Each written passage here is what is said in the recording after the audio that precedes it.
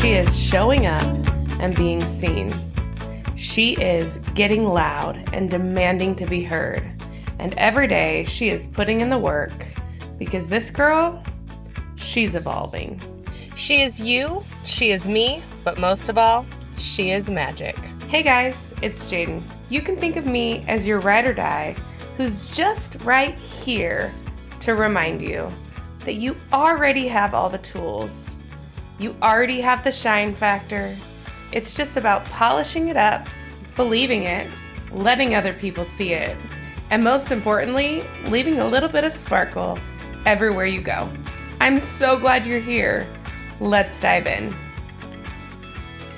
Welcome back to the She Is Magic podcast. I am so excited that you're here today, and I hope that you have had the best week. If you haven't, this is your reminder that you have the power to choose how you perceive and the way you're going to move forward. So in this moment, if things haven't been going great, reconnect, reset, pivot a little bit, and let's head into another great day. Let's choose to have a great day. I wanted to kind of get on here and talk about today I had a quote in class yesterday, and it kind of just really resonated with me. And it was about how crazy that I can't find the quote. I read it in class and I can't find the quote today. But pretty much the quote talked about when we stop searching for other people's approval is the day that we start to have our own. And I think it's really, really important to really process that a little bit, that the day that you truly start to accept who you are and you step into this version of you that is your full authenticity, and you are happy and content and living your truest life, you no longer search for other people's approval because you have your own approval. You're not looking for approval to tell you what you're doing is okay because you've come back home and your approval is the one that matters. What then begins to happen is you might lose people in your life as you choose to step into this version of you that is who you truly are and not the version of you that's searching to fit somewhere, or the version of you that is allowing other people's opinions to determine how you show up. Sometimes you start to lose those people. You start to have people fall off that maybe you love those people and they're not bad people, right? Maybe the people that start to fall off were not conducive to you stepping into who you're truly meant to be. They weren't conducive to you being your most authentic self, the most weird, silly, hilarious, serious version of you that you want to show up as and that you know is really where your approval place lies, right? Like when we're living our truest life and we're truly checking in with ourselves and saying, does this serve me? Do I enjoy this? Do I want this to continue? How do I pivot? And I have the conversations with me rather than someone outside of me. I no longer need someone to tell me it's okay. I no longer need the permission slip from someone else if I'm giving myself my own permission slip.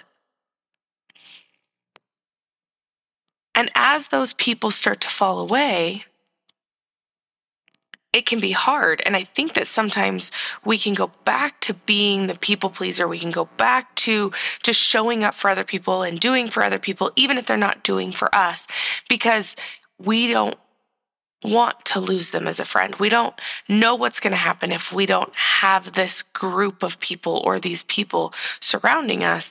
And so becomes this cycle where even when we start to step into ourselves, as we start to lose people, sometimes we can veer back into that old version of ourselves and the old habits to keep people in our corner or to keep people around us. What I know is when you step into that version, when you start living unapologetically and you start being your own approval, your own sounding board, your own yes, no's, rather than looking for other people to tell you if it's good or bad, when you start becoming that, you step into this powerful version and you start to attract people, one, who are going to love you exactly where you're at and for what you are, but two, who are going to meet you in that same space because they are also finding their authenticity. And truly, authenticity sees authenticity. I can tell you right now, the more I live a life that I love and that I approve of myself and that I feel like I resonate with, the easier it is for me to see when someone's not being real with me. The more real I live, the more open and honest and full all out that I live, the easier it is for me to see when someone's bringing to the table a non-authentic version. When someone's bringing to the table blowing smoke because they just want to be there, but it's not truly what they believe or feel, you start to feel the fakeness because you're living from such a different vibration when you're truly stepping into this space where the only approval you need is your own. You show up in the clothes that maybe people don't love. You wear the shoes that somebody thinks are ridiculous. You wear your hair exactly how you love it, regardless of what your mom thinks of it, right? Because of your own approval, their opinions might be heard, but they're no longer the save-all be-all gonna dictate how I live. So then the question becomes, how do I start creating a relationship with myself to actually be authentic, to actually give myself the approval that I'm searching for? And I don't believe that it's a overnight flip of a switch. I believe it's small, intentional habits that start to tell yourself that it's okay to show up this way. They start to train your subconscious that it's okay, and your search for approval stops being outside, and maybe it's just within the own mirror of who you are. And I think it's vital that we create these small habits, such as maybe taking 5 minutes, and we've talked about this before, but taking 5 minutes to talk to yourself, to say, how am I feeling today?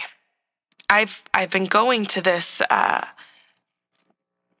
moon waves class with my friend, and one of the things she asks at the very beginning of class is for us to go around the room and share one word emotion that we are feeling, like one word that describes how we're feeling today. It could be melancholy, powerful, enriched, sad, happy,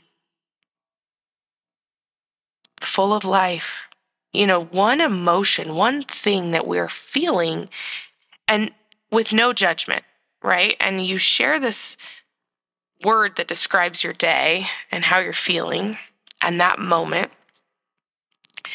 And it's been so interesting because I realized how seldom I take the time to actually think about the emotion or the feelings that I've felt and what I'm in my body, what my body and my soul and my spirit is feeling. at the end of the day, at the beginning of the day. So if there's one tool that I've started adding to be able to give myself those self-checks, it's that one word emotion. What's your one word? What describes your day today? And what's interesting is as I started getting more in touch with that, I started to even realize that as active as I am and as much work as I do, and I'm constantly trying to grow and evolve, I hit a point that I was disconnected from my body. And I would not have realized the disconnection from my body had I not started asking myself, how did today go? How do you feel? What are you feeling? What's your emotion? What emotion? Something so simple started helping me to realize that I was having these pains in my body, and maybe it was really because I wasn't fully connected, my soul, my spirit, to my body. I was just kind of pushing through the motions. I wasn't listening to my body. I wasn't giving my body the attention and self-care that it needed. I was just pushing through to the next thing because fitness is good for you or exercise is good for you. And this is my job and this is just what I do. And I'm a goer, that I don't take that time to slow down and reconnect to what my body is feeling or needing. But taking the moments to just ask myself that emotion have really helped to open that door.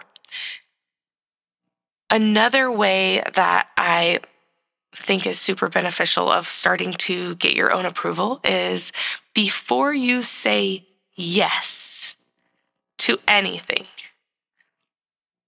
you pause. It is the power of the pause. So when somebody says, hey, do you want to go dancing with us? You pause. And you ask the question, do I want to go dancing? Would that fill my cup? Is it going to be worth being tired in the morning? Because sometimes we say yes because we don't want to miss out. That FOMO kind of takes over and we say yes because we don't want to miss out. So is this decision what I really want to do, or am I just doing it because everybody else is doing it? Two things. Those are the two tools I'm going to leave you with. If you could implement one of those two tools for the next month and see what happens, see how much more in touch you start to feel with yourself, I think that you'll find that it becomes easier to show up as who you want to be and who you are, because you're actually starting to communicate with yourself and asking yourself questions. You're just getting in touch with that. You're actually taking the time to sit in what did today feel like.